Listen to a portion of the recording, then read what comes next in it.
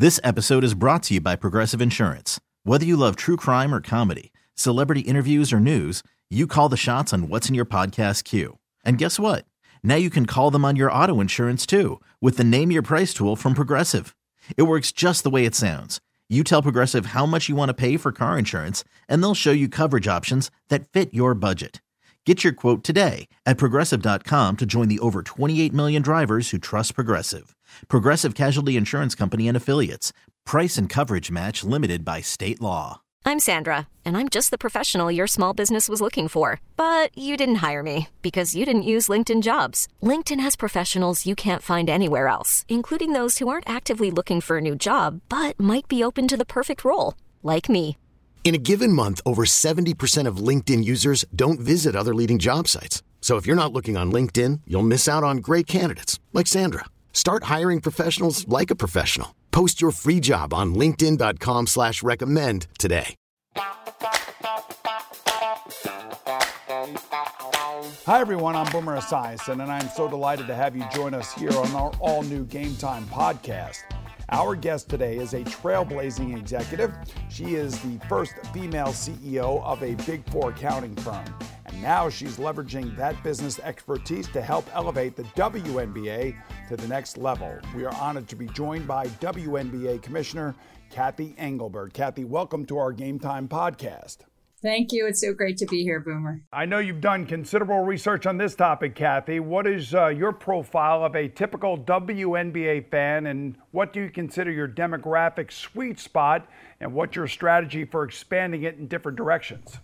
Yeah, I think what I would say today, the WNBA fan is a very multicultural and urban, more socially conscious, community-minded. Believe it or not, we got data to say they're more health and lifestyle conscious than the average adult of other sports leagues. And of course, we skew more women as a percentage than the men's league. So I think we're about 55 men, 45 women. So we still have a lot of men. And what we love is we have a lot of girl dads who bring their daughters, and we have a lot of moms who bring their sons, and they want their sons to be exposed to the purer form of the game that our players play first. So that's where we are. We do need to drive a more multidimensional fan. I think sports betting, ESPN launched our first ever fantasy league last year, bringing in kind of that fan as sports betting becomes legal in more and more states, bringing in more families, we have a LGBTQ plus community, very diverse there, who are big, avid and rabid fans of the WNBA, matching our player demographics. And I think if we could get more women in and more digital natives, the younger population who no sport has figured out yet how to draw them in. I think other than, obviously the NFL has a lot of younger male fans, and drawing in that digital native, because they're the future of all of our fan bases and the future of how media is going to look at and advertisers are going to look at bringing in fans. So that's where we're focused today. I know you're going to expand the schedule. I know you're looking to expand the league. Now, are there any plans for a WNBA development league? Currently, there are only 144 roster spots league-wide, and sometimes that creates various tough choices for some of those players if they get injured or cut. It's a great question. I think we're probably one of the hardest leagues to make a team. Our second and third round draft picks sometimes don't make teams. Last year, we had a very strong second round, a very strong draft class overall. And so there is a discussion around what would a development league look like. Obviously, that's something that years and years into other men's sports league, they had. The NCAA is a great feeder system today. I mean, our rule today is in order to be drafted, you have to be 22 by the end of the calendar year in which you get drafted. If you're in the U.S. university system, 20 if you come from overseas. We now have 23 players from outside the U.S. from 13 countries. Again, it is tough to make a roster. Hopefully adding 12 to 24, if we add 2 teams and maybe 4 teams longer term, will help. But you also don't want to degrade the quality of the game. You want the best players playing at the highest level, which is what the WNBA is today. So, it is hard to make a W team. And these players are so strong, and you see where people drop in a draft class or rise in a draft class because of the strength, and our average height of 6'2", and we have, 8 players 6'8" or taller. So it's pretty amazing what they're accomplishing on the court. I know you consult with Adam Silver quite a bit. I'm just wondering if you've consulted with any of the other sports league commissioners on issues of mutual concern. Yeah, I think, again, having gone through live sports being so disrupted, having gone through a pandemic, and also the racial crisis where and Adam, we both have leagues of 80% people of color. And so, yes, we talk you get a seat at the table. Again, that title called commissioner, seat at the table with other commissioners. I see the other commissioners, Roger and Gary and Rob, and certainly I have, close relationship with Adam and then Jessica Berman, who's a fairly new commissioner over at the NWSL. And I'm actually working golf as well. So I even see Jay Monahan. So yeah, it's a small group of us that, we have a lot in common as it relates to how we're trying to drive live sports into the, basically trying to set it up. Like I say, I'm not trying to set it up for the next 5 years. I'm trying to set it up for the next 40. There's a lot of tough questions that I could ask you, and I'm going to ask you one that I've asked other commissioners when I've had them on the show or when I've had them on my radio show here in New York. Part of the allure of sports is that it provides an escape, if you will, from the real world, with the country so deeply divided these days. Is there any concern that you may have that the social justice activism, for which the WNBA is so famous for, of course, intrudes on any of this escapism and might alienate any swath of the league's potential fans or merchandise consumers? Yeah, I think it's an interesting question, one of which, if you look at who your players are, and if you're going to have your number one pillar of your strategy be to be player first or player led, and that's why when George Floyd happened with our league, 80% women of color, we had to form our Social Justice Council, which we wanted to be league facilitated, but player led. They had to lead. So I realize not everybody's going to like us because of that, but we're the most diverse league in professional sports here in the U.S. And it's just something that obviously coming into the role, I knew the social justice stances of the players. I didn't know till after the 2020 season how much impact they would have, including on an election in Georgia, including, on, how they express themselves. And they all have, they're all really smart. They're all college graduates. Our head of our union is Nneka Ogwumike. She's the president of the Players Association, Stanford graduate, so smart. So they do it and Sue Bird, who just retired after 20 years, so smart. So they do it in a way I think that's important to them. They don't try to have their voice on every issue because they know you'll lose your voice. They do it in a very thoughtful way. And they, this year they were around community and civic engagement. Last year it was around health equity with a focus on communities of color coming out of the pandemic, but we really didn't come out of the pandemic last year. So, just really smart topics that they advocate for. But I recognize some players are going to do and say some things that are going to make some people not like the league. And I think given who our fans are and how we're thinking about growing the league, I think the players are okay with that. But we do try to meet with them and make sure that they understand we're trying to grow the league at a time when the country is so divided. But when you're leading a league of women and women athletes and 80% women of color and LGBTQ+, you have to be very, very clear that you're going to support them in their stances. I appreciate the honesty, Kathy. So when you were appointed back in May of 2019, you actually became the first commissioner of the WNBA. I don't know if fans out there realize this, that it used to be the president was the title.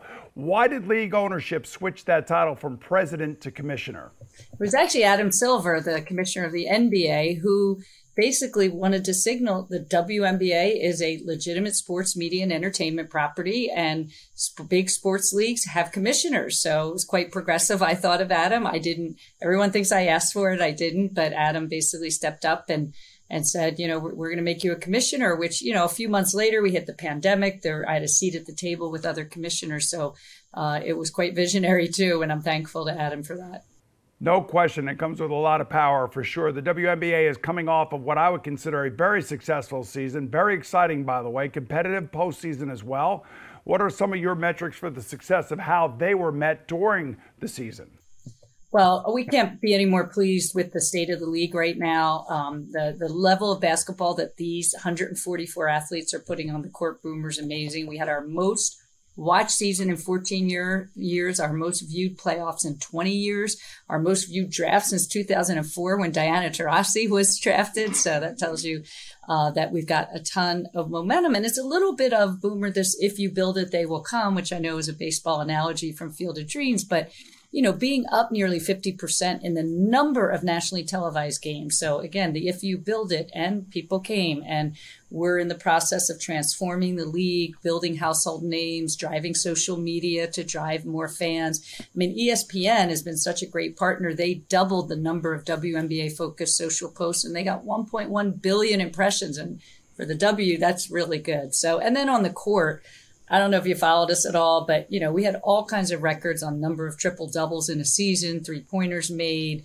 We play 8 minutes less than the men. We play 40, not 48. And, with a 24-second shot clock. So in my finance world, that's almost 20% less play. And the players are just putting an amazing product. According, the Aces scored over 100 points many times and ended up winning the first championship in Las Vegas City history. So all good. And we expanded our playoffs, and we're going to expand to a record 40 games per season this coming season. And we raised $75 million in capital in February. So we're really on a good trajectory to now deploy that capital and growing our fan base, making it easier to be a fan, and lots of other fun things coming. You know what? You are really good with numbers, I can tell. So I know your background now. So there are reports, speaking of numbers, that the league will soon announce expansion plans. Your office has winnowed down the candidate cities from 100 to about 10. So what are some of the key criteria needed to get one of these cities a winning bid? Well, first, if you look at the cities that are interested, we did a huge data analysis before we even put out there that we were going to expand. We took 100 cities in the U.S. and Canada, and we said, what does it look like from a psychographics, a demographics? Do they have good arena situation? Can we find committed ownership groups? Do they have a good corporate sponsorship base locally? And so it really has shown that there's a lot of interest from a lot of cities. We're not going to rush into it though, Boomer. So I want to make sure we're transforming the league, kind of changing the tires as we're going 80 miles per hour down the road. And ideally adding 2 teams by 25 or 26 would be perfect. Hopefully we'll be in our next media deal. But we're also globalizing the game. So not only expansion from a number of teams, because there's no doubt we need more than 12 teams in the longest tenured women's professional sports league in the world. And we're the longest in the U.S. We're the longest tenured by double any other. No one else has reached 12, and we'll be in season 27 next spring. So, but we're also trying to globalize the game. We announced we're going to do our first ever preseason game in Canada. I'd love to do, the NBA has been great with their global games. I'd love to do something in Europe, EMEA, longer term Asia and Africa. A lot of our players have roots in Africa. So lots to do there. And we already are covered in so many countries, in 207 countries and territories, I think. So there's a great appetite for women's basketball. We just have to get it exposure. All right, we're just getting warmed up with Cathy Engelbert as she's getting warmed up as commissioner. So when we come back, we're going to reveal some of the early sources of her competitiveness and creativity when Game Time continues right after this. This episode is brought to you by Progressive Insurance. Whether you love true crime or comedy, celebrity interviews or news, you call the shots on what's in your podcast queue. And guess what? Now you can call them on your auto insurance too with the Name Your Price tool from Progressive. It works just the way it sounds. You tell Progressive how much you want to pay for car insurance, and they'll show you coverage options that fit your budget. Get your quote today at Progressive.com to join the over 28 million drivers who trust Progressive. Progressive Casualty Insurance Company and Affiliates. Price and coverage match limited by state law. I'm Sandra, and I'm just the professional your small business was looking for. But you didn't hire me because you didn't use LinkedIn Jobs. LinkedIn has professionals you can't find anywhere else, including those who aren't actively looking for a new job, but might be open to the perfect role, like me. In a given month, over 70% of LinkedIn users don't visit other leading job sites. So if you're not looking on LinkedIn, you'll miss out on great candidates like Sandra. Start hiring professionals like a professional. Post your free job on linkedin.com/recommend today. T-Mobile has invested billions to light up America's largest 5G network, from big cities to small towns, including right here in yours. And great coverage is just the beginning. Right now, families and small businesses can save up to 20% versus AT&T and Verizon when they switch. Visit your local T-Mobile store today.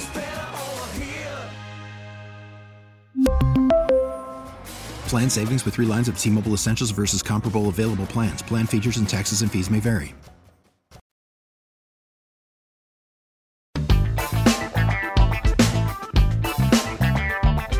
Welcome back to Game Time. Kathy Engelbert grew up with 5 brothers and 2 sisters in a basketball-crazed family in Collingswood, New Jersey. Now, this is just outside of Philadelphia, and there she played half-court basketball with her brothers, and she claims they never let her win. Now, you said that they never let you win, but I just can't imagine that you never won a game against your brothers. Come on.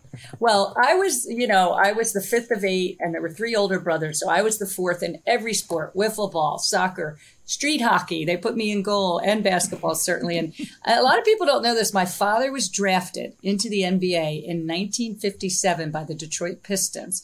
He had played his college ball at St. Joe's University, one of the Big Five, under Dr. Jack Ramsey, now Naismith Hall of Fame coach. So we kind of all had basketball in our DNA. And yeah, every once in a while the brothers would let me win, but it was more which brother I got paired with against the others. We played a lot of 2-on-2 basketball. You know, interestingly enough, I don't know if people realize this about you, but you were actually recruited to Lehigh to play lacrosse.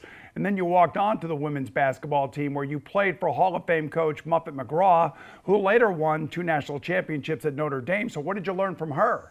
Well, it was amazing. So I saw a poster. This is back pre-digital and social days, a poster on campus saying tryouts for the women's basketball team. And I walked on, and Muffet tells the story now. She almost cut me the first day of tryouts. Because she thought I was a cheerleader, by the way. So anyway, I said, Muffet, if you would have cut me, I never would be the commissioner of the WNBA. So thank you for not cutting me. But learned so much from Muffet. She was a first-year coach, so she didn't recruit anybody that year. The team was terrible. And by my senior year, we were 24-4. So it's no surprise she went on to be an iconic, one of the greatest coaches, I think, in the history of the women's game, and an advocate for young girls, women, role model. And I was pretty shy as a freshman, so she taught me a lot of stuff, including, greatness starts with fundamentals, and it was about practice. And, now I took that into my business world to say, be your best in ordinary moments, because then you'll be great in extraordinary ones. And you know that as a professional athlete, you have to be your best in ordinary moments. Because then when, in my world, when you're on the foul line, 4th quarter, and you're down 1 and you're shooting 2, you're exhausted, that muscle memory will kick in, and you're going to make those foul shots to win the game. So, and my dad threw me in the backyard a few times to practice some foul shots too. So, but Muffet was great. Coach McGraw, again, I mean, we have so many Notre Dame players now playing in the WNBA because of her leadership and her driving them to national championships. You were armed with a degree in accounting, and then you joined this Big 4 accounting firm, Deloitte. Back then, more than 90% of the firm's partners were men. So I'm just wondering for you, what was that working environment like, and how did your success help it evolve in terms of diversity? Well, I think number one, playing college athletics, high school and college athletics helped me enormously, because then I went to Lehigh at the time, was 4 male to 1 female in 1982 when I matriculated to campus. And then I graduated, and as you just said, I think it was 93% male leaders at the time, 7% women. So, and my mom used to say, you're going to do fine growing up in this male-dominated world because you grew up alongside 5 of them, right, with the brothers. So, but look, it was Deloitte had a great apprenticeship model, a great culture. We had a CEO back in the early 90s who had 2 daughters who said, they didn't work for the firm, but he said, I want them to have equal opportunity, and we're losing women when they get to 30, 35 years old. So I was just part of a great culture to be able to raise 2 children, balance it all, and have a career like I had, and worked really hard. I always said, work hard, play hard. And, when I started out, someone told me, I actually went to Lehigh as a computer science major because that's what my dad did. And then, I had to take an electrical engineering course, Boomer. And I'm like, yeah, that's not for me. And so someone said, there's this thing in the business school called accounting. I had no idea what it was. And they said, it's the language of business, and you'll definitely get a job, because there was these Big 8 accounting and consulting firms. And I found out years later, who said accounting was the language of business? Warren Buffett. So It was a good advice from a sage that I didn't even realize at the time. Guess what? Adam Silver selected the right person. That I can say. So you get to your new office in July of 2019, and the WNBA is in the midst of a rebranding, and more importantly, the worst thing ever, that is labor negotiations. I was on the other side of the table against Commissioner Tagliabue back in 1987, so I know how difficult these things are. So what was your first to-do list looking like? Yeah, it's a really interesting part of when I came to the WNBA. I kind of knew the players had opted out of the prior collective bargaining agreement as it was their right to do.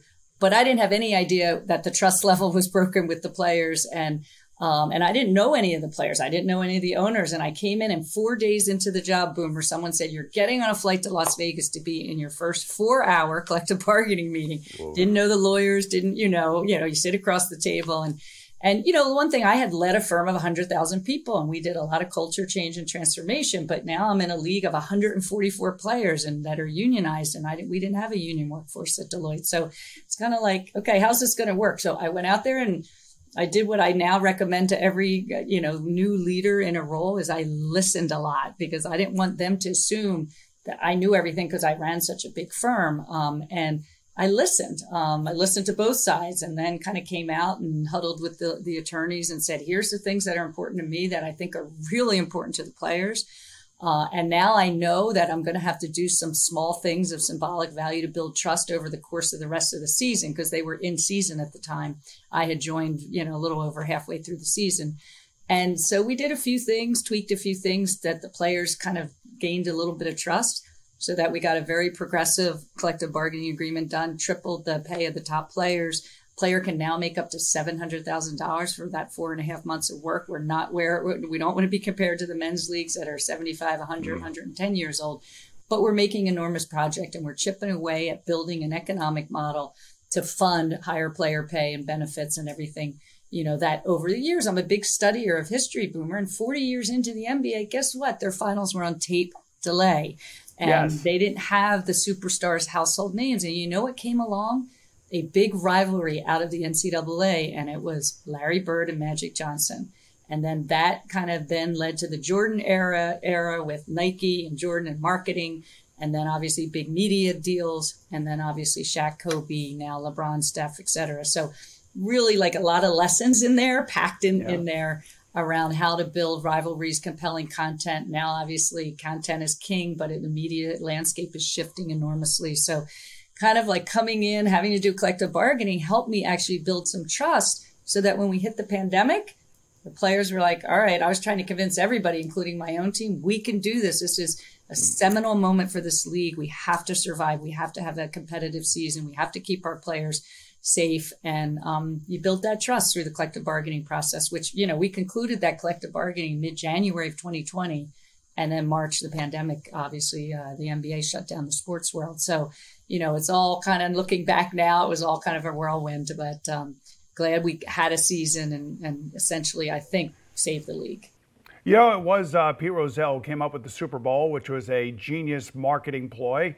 And then it was David Stern who did exactly what you said, took Magic and Larry, took those players to another level and built a trust with them, which has got to be the hardest thing I would think to do for an outsider like yourself.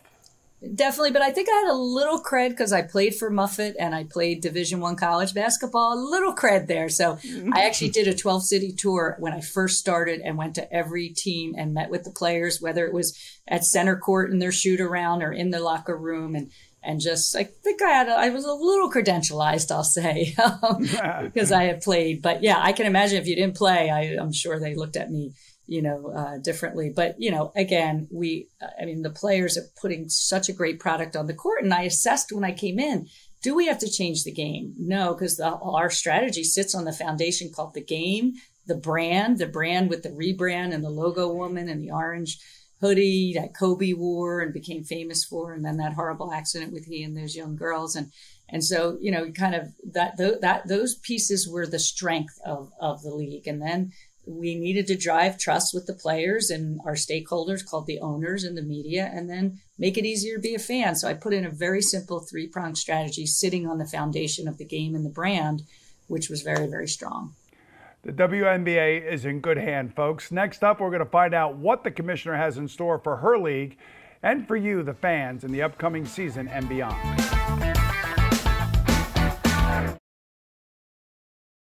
Odyssey is is giving you a chance to win a trip to London to see Taylor Swift at the Eras Tour. It's Tay in the UK. Hey, it's Taylor. Just download the free Odyssey app, log in and listen to a participating station for a minimum of 60 minutes to get your daily entry. And you could win a chance to fly off to London with 3 friends and see Taylor. I can't wait to see you at the Eras Tour in London. For more, go to odyssey.com/Taylor. Tay in the UK. It's on the Odyssey app. Thanks to Republic Records. This is a national contest.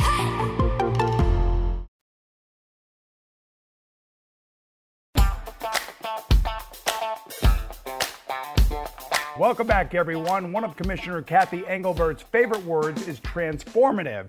Now, midway through her 4th year at the helm, the WNBA has already witnessed marked changes. So we talked about transformative changes. You've already touched on some of them. What are you most proud of, Cathy, and which ones do you still find frustratingly elusive? I'll start with the frustrating because that's easier. It's the undervaluation of women's sports. The one big surprise I had was how the valuation models are very biased against women's sports because they're all based on these quantitative measures that if you don't get shown and you don't get exposure, you don't get marketing dollars, and less than 1% of all corporate sponsorship dollars go towards women's sports and less than 5% of all media coverage of sports is women's sports, yet 40% of the athletes in America are women. So something wrong there. I realize we're younger in our successes around sports, but so we have to fix the valuation model around a media right. You know, our viewership is actually double one of the other major men's professional leagues, and their media rights are 12 to 13 times ours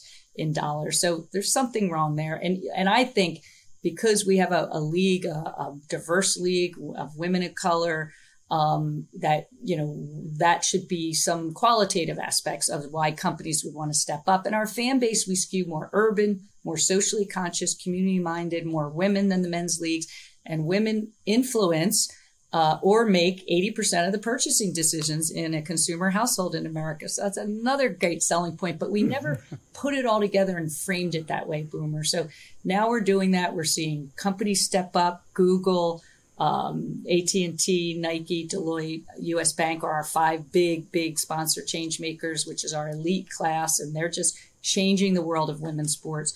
But we need media companies, and ESPN's been a great partner, but we need media companies to step up and value us correctly. So that's the frustrating stuff. The great momentum is around globalization of the game. I mean, this game is very popular. 3-on-3, for instance, which now is an Olympic sport, and our U.S. women won the first ever gold medal in 3x3 in Tokyo, is the #1 most popular urban sport in the world. So there's a lot we can pilot around that. Our All-Star game is very popular. I think, again, Chicago winning last year, first ever win for the Sky. The Aces winning this year. We were able to pack them in after 2 tough COVID years and having the break for the Olympics last year in 2021. So again, there's a lot to fix, but we're also investing in our digital products. We're actually hiring people. So we raised that capital earlier this year, but you need human capital, not just financial capital. So we're hiring engineers. I hired a chief growth officer just to focus on that, hiring, digital products expertise, social media. So we're really building a team now that when I came in, I was used to having 100,000 people with lots of capability. And now we're building a team to totally take the lead to the next level. So lots of investment. We have this great investor group that stepped up in addition to the NBA teams, as well as the WNBA independent owners, and just in a really good place to drive that to the next level. And one of the things I'm most proud of is the benefits and the money now we're paying the players. It's not where it needs to be, but we're chipping away at it. And we're, for instance, going to pay 10 players in the off season to stay here in the U.S. and market the league. We're going to pay $1.5 million to those players. We also have a $500,000 prize pool for our in-season competition. We made a 50% increase in our bonus pool money for the playoffs. So we're just chipping away slowly. Rome wasn't built in a day, but we're making a lot of progress. It's not built in a day, but you are expanding the schedule. You're going from 36 games to 40 games, which means there's more product, which I would imagine means even bigger future media right deals. That's right. And if you expand to more cities and you globalize the game, there's more eyes on it, more opportunity for companies to step up and media rights to be valued, kind of level set the quantitative part of that. valuation, because I really think, again, it's about back when Adam hired me, we are a legitimate sports media and entertainment property. We just don't get treated that way by the marketplace, by the ecosystem. So I think that's the change you're going to see, and you're seeing it in women's sports more broadly. And I think a rising tide lifts all boats, and we hope to kind of lead the charge. Yeah, I kind of feel like that's starting to happen as I listen to you talk. As former CEO of Deloitte, Kathy, you're the perfect person to ask this. How do you fairly determine the value of a franchise, let alone an entire sports league? My New York Rangers have been valued at somewhere between $2 and $3 billion. I don't know how that number comes about, but how do you value these things? Well, one of the things is today, I think in some cases, women's sports was valued on decades-old spreadsheet models that are tailored to men's sports. And in those models, a lot of the things the companies are now supporting women's sports and athletes for, the diversity of women, the strong stances in community, et cetera, aren't valued at all in those. So I think part of this is obviously eyeballs, viewership, exposure, compelling content. Those are all part of it, but also the reach to communities and diverse communities and urban communities that haven't been reached before should be factored into those. And when I was at Deloitte, I became a derivative financial instrument valuation specialist. So I know a little bit about valuation and the black box and the algorithms. So when I came in, I kind of stormed in and talked to some of the agencies that advise media companies and said, I want to see the financial models. They're not as easy as you think, and they differ by media company, and some value certain things more than others. But we're going to try to at least change a little bit of the narrative around how you put quantitative and qualitative. It's just like in environmental and sustainability, where not all of it's quantitative, some of it's qualitative. We need to do the same thing here. And I think, it is about the market participants, though, and you need willing participants, but we have to do better at creating the fan engagement, the fan experience. We have to do better at taking care of our players and basically getting the exposure out there, building, marketing those players into household names, and create compelling rivalries, because that's why people watch. That's why people watched you, on the field. So it's really important to do that. And I think we're, again, making progress, not where we need to be. I think I know the answer to this question, because I can tell you have a lot of energy. I'm just wondering how you managed to coach your daughter's middle school travel basketball team for 5 years, folks, and on top of all of that, still have a professional career and, ascend all the way up to CEO. One of my favorite things I did was coach. It was one of the hardest things I did, coach middle school travel basketball girls, when the girls would be twirling their hair and going over to the other gym to watch the boys in the middle of practice, by the way. But what it did was it set for me, all those girls now, I didn't know it at the time, but I was a role model for them, that I could have children and coach and play. But I was very transparent with the people I was working with. If I needed to leave at 5 or 6 o'clock to coach a practice, I'm not saving lives. So, and then I'll be back online. Technology allows us to be a lot more flexible, including today. But I was very transparent with my client that I was on at the time, a big pharmaceutical company.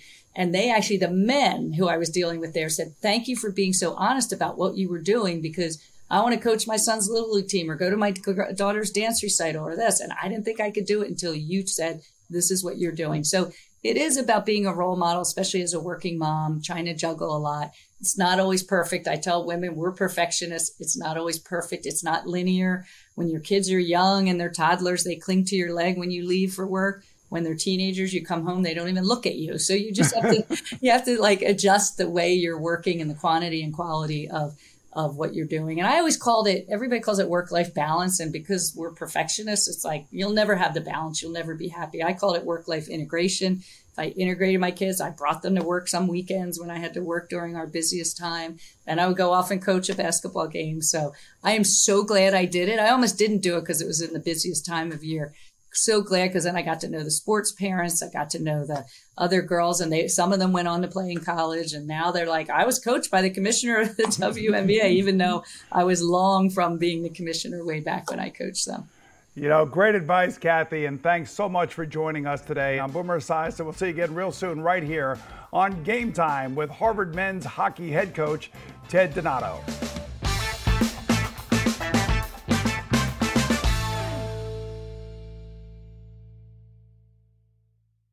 This episode is brought to you by Progressive Insurance. Whether you love true crime or comedy, celebrity interviews, or news, you call the shots on what's in your podcast queue. And guess what? Now you can call them on your auto insurance too with the Name Your Price tool from Progressive. It works just the way it sounds. You tell Progressive how much you want to pay for car insurance, and they'll show you coverage options that fit your budget. Get your quote today at Progressive.com to join the over 28 million drivers who trust Progressive. Progressive Casualty Insurance Company and Affiliates. Price and coverage match limited by state law. T-Mobile has invested billions to light up America's largest 5G network, from big cities to small towns, including right here in yours. And great coverage is just the beginning. Right now, families and small businesses can save up to 20% versus AT&T and Verizon when they switch. Visit your local T-Mobile store today.